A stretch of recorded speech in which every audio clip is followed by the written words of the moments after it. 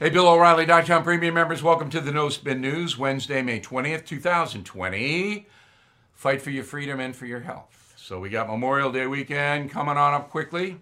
I'm going to have some specials for everybody over the weekend on BillO'Reilly.com, and we'll tell you about those. And tomorrow we're going to lay out some very good news for us. But today we're going to lead with a very strong editorial from me. Mostly I do commentary here, but this is an editorial. That means it's a cut above commentary. So the United States of America has to open for business now. That's it. That's the editorial. This is a war, and in order to fight the war against the pandemic, we have to have a strong economy in motion. We cannot take any more defeats. By opening the economy, and I mean everywhere, New York City, Los Angeles, everywhere, we're going to take casualties. People are going to get hurt. There's no way that you can avoid it. I'm not insensitive to that. But the greater good is served by reopening the nation now. Here's how you do it. The governors of all the states have to say, business, you can open, but here are the regulations you must follow. And those regulations can be masks worn inside many places, distancing of 6 feet, I think that's logical, all right? Tighter control of how many people are in a confined space. The disease spreads mostly in a confined space. Things like shorter hours. Restaurants have to have their tables spaced a little bit apart. All of those things, you have to do that. And then you have to encourage senior citizens, those over 65, not to go out. It's safer if you're an older American to stay inside.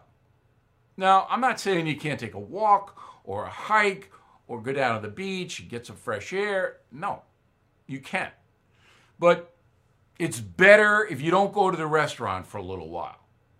All right? If you can get somebody else to go to the grocery store for you, it's better for you. Because overwhelmingly, the people that are dying are over 65. In fact, in America, just 3% of every million die. I mean, that's very, very low. But a lot of people get the contagion. I mean, we're gonna hit 100,000 deaths soon. We got 1.4 million with the disease that we know of. But again, it's a nation of 330 million. The government cannot keep printing money and sending it to us. Now, I know the Democrats want that, but that can't keep happening. We got to get back. It's going to take a while to get back. Not going to be overnight, but we got to make things available. Have to. This is not an option anymore. All right, Dante, let's take a look, unemotional, with the Georgia situation, because Georgia and Governor Kemp, they were the ones that said, look, we're going to open up. And as you know, Governor Kemp was attacked, I mean brutally attacked, by the left. And I'm not going to go over it in great detail, but you know the left does not want to open the economy. And that's because they want Trump to lose. But let's stick with Georgia for now. So today is May 20th, right? And yesterday, because this is the latest data we have, 580 new cases of COVID in the state of Georgia. 500 new, okay? On the 12th, a week ago, there were 863. Now, Georgia's been open that long, even further back. So the cases in Georgia are going down. You're not going to see that. You turn on TV news tonight and you see that. But if they go up, you'll see it. Now, in Texas, they're opening up a little bit slower than Georgia, but Texas is a bigger state. 4 major cities, all right? Dallas, Houston, San Antonio, and Lubbock. Dallas, Fort Worth, the Metroplex. So on May 19th, almost 1,300 new cases on May 12th, 1,360. It's flat in Texas, flat. So there is no data that says when you open the economy in populated states, you get an immediate spike in the disease. That data does not exist. That's a good thing. Now, if a place like Vegas opens up and you see a big spike, remember, they're inside gambling there. That's going to be page one, that's going to be this and that might happen. And if it does, then the governor of Nevada is going to have to shut them down. Then I have to do that. You are listening to a free excerpt from BillO'Reilly.com's No Spin News broadcast, where you can actually see me. We'll be right back after this message. Support for this podcast comes from Wild Turkey Kentucky Straight Bourbon Whiskey. Let's tune in to their one-on-one with Jamal, a real bartender from Old Fourth Ward in Atlanta. I'm making you an old-fashioned today with Wild Turkey Bourbon 101. It just really stands up very well in a classic cocktail like the old-fashioned. It has that perfect boldness. Wild Turkey. Wild Turkey Distilling Company, Lawrenceburg, Kentucky. Copyright 2020, Campari American, New York, New York. Never compromise, drink responsibly. Now, why is the press rooting against reopening? And I told you, and everybody knows, it's because of Donald Trump. But not everybody will acknowledge that. All of the anti-reopening stuff is in one precinct. They hate Trumpers. Roll the tape.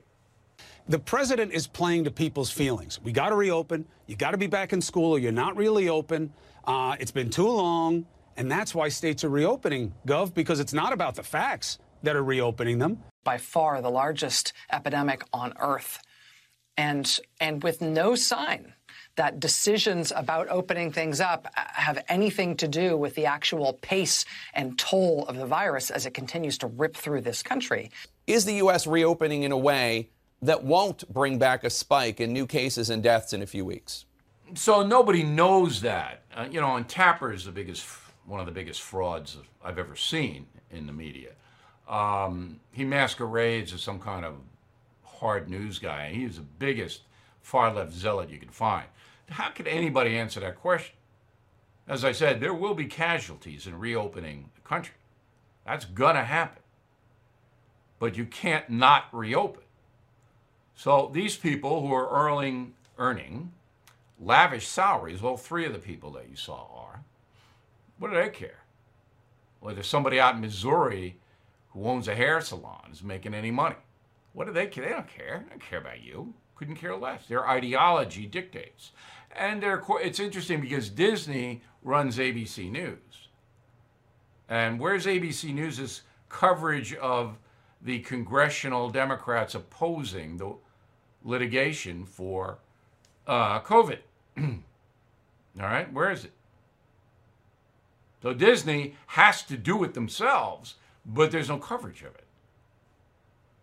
It's a little strange because they think Trump's worse than the pandemic. We'll be back at the final thought in a moment. Support for this podcast comes from Dropbox Business. Think about the people you work with. You're all supremely different, which is why Dropbox designed a new workspace where whatever works best for you works best for your team, where every file and app connect. Tasks not only assign work, but also help organize it, where you can create new decks, spreadsheets, and even launch video calls without ever needing to leave your workspace.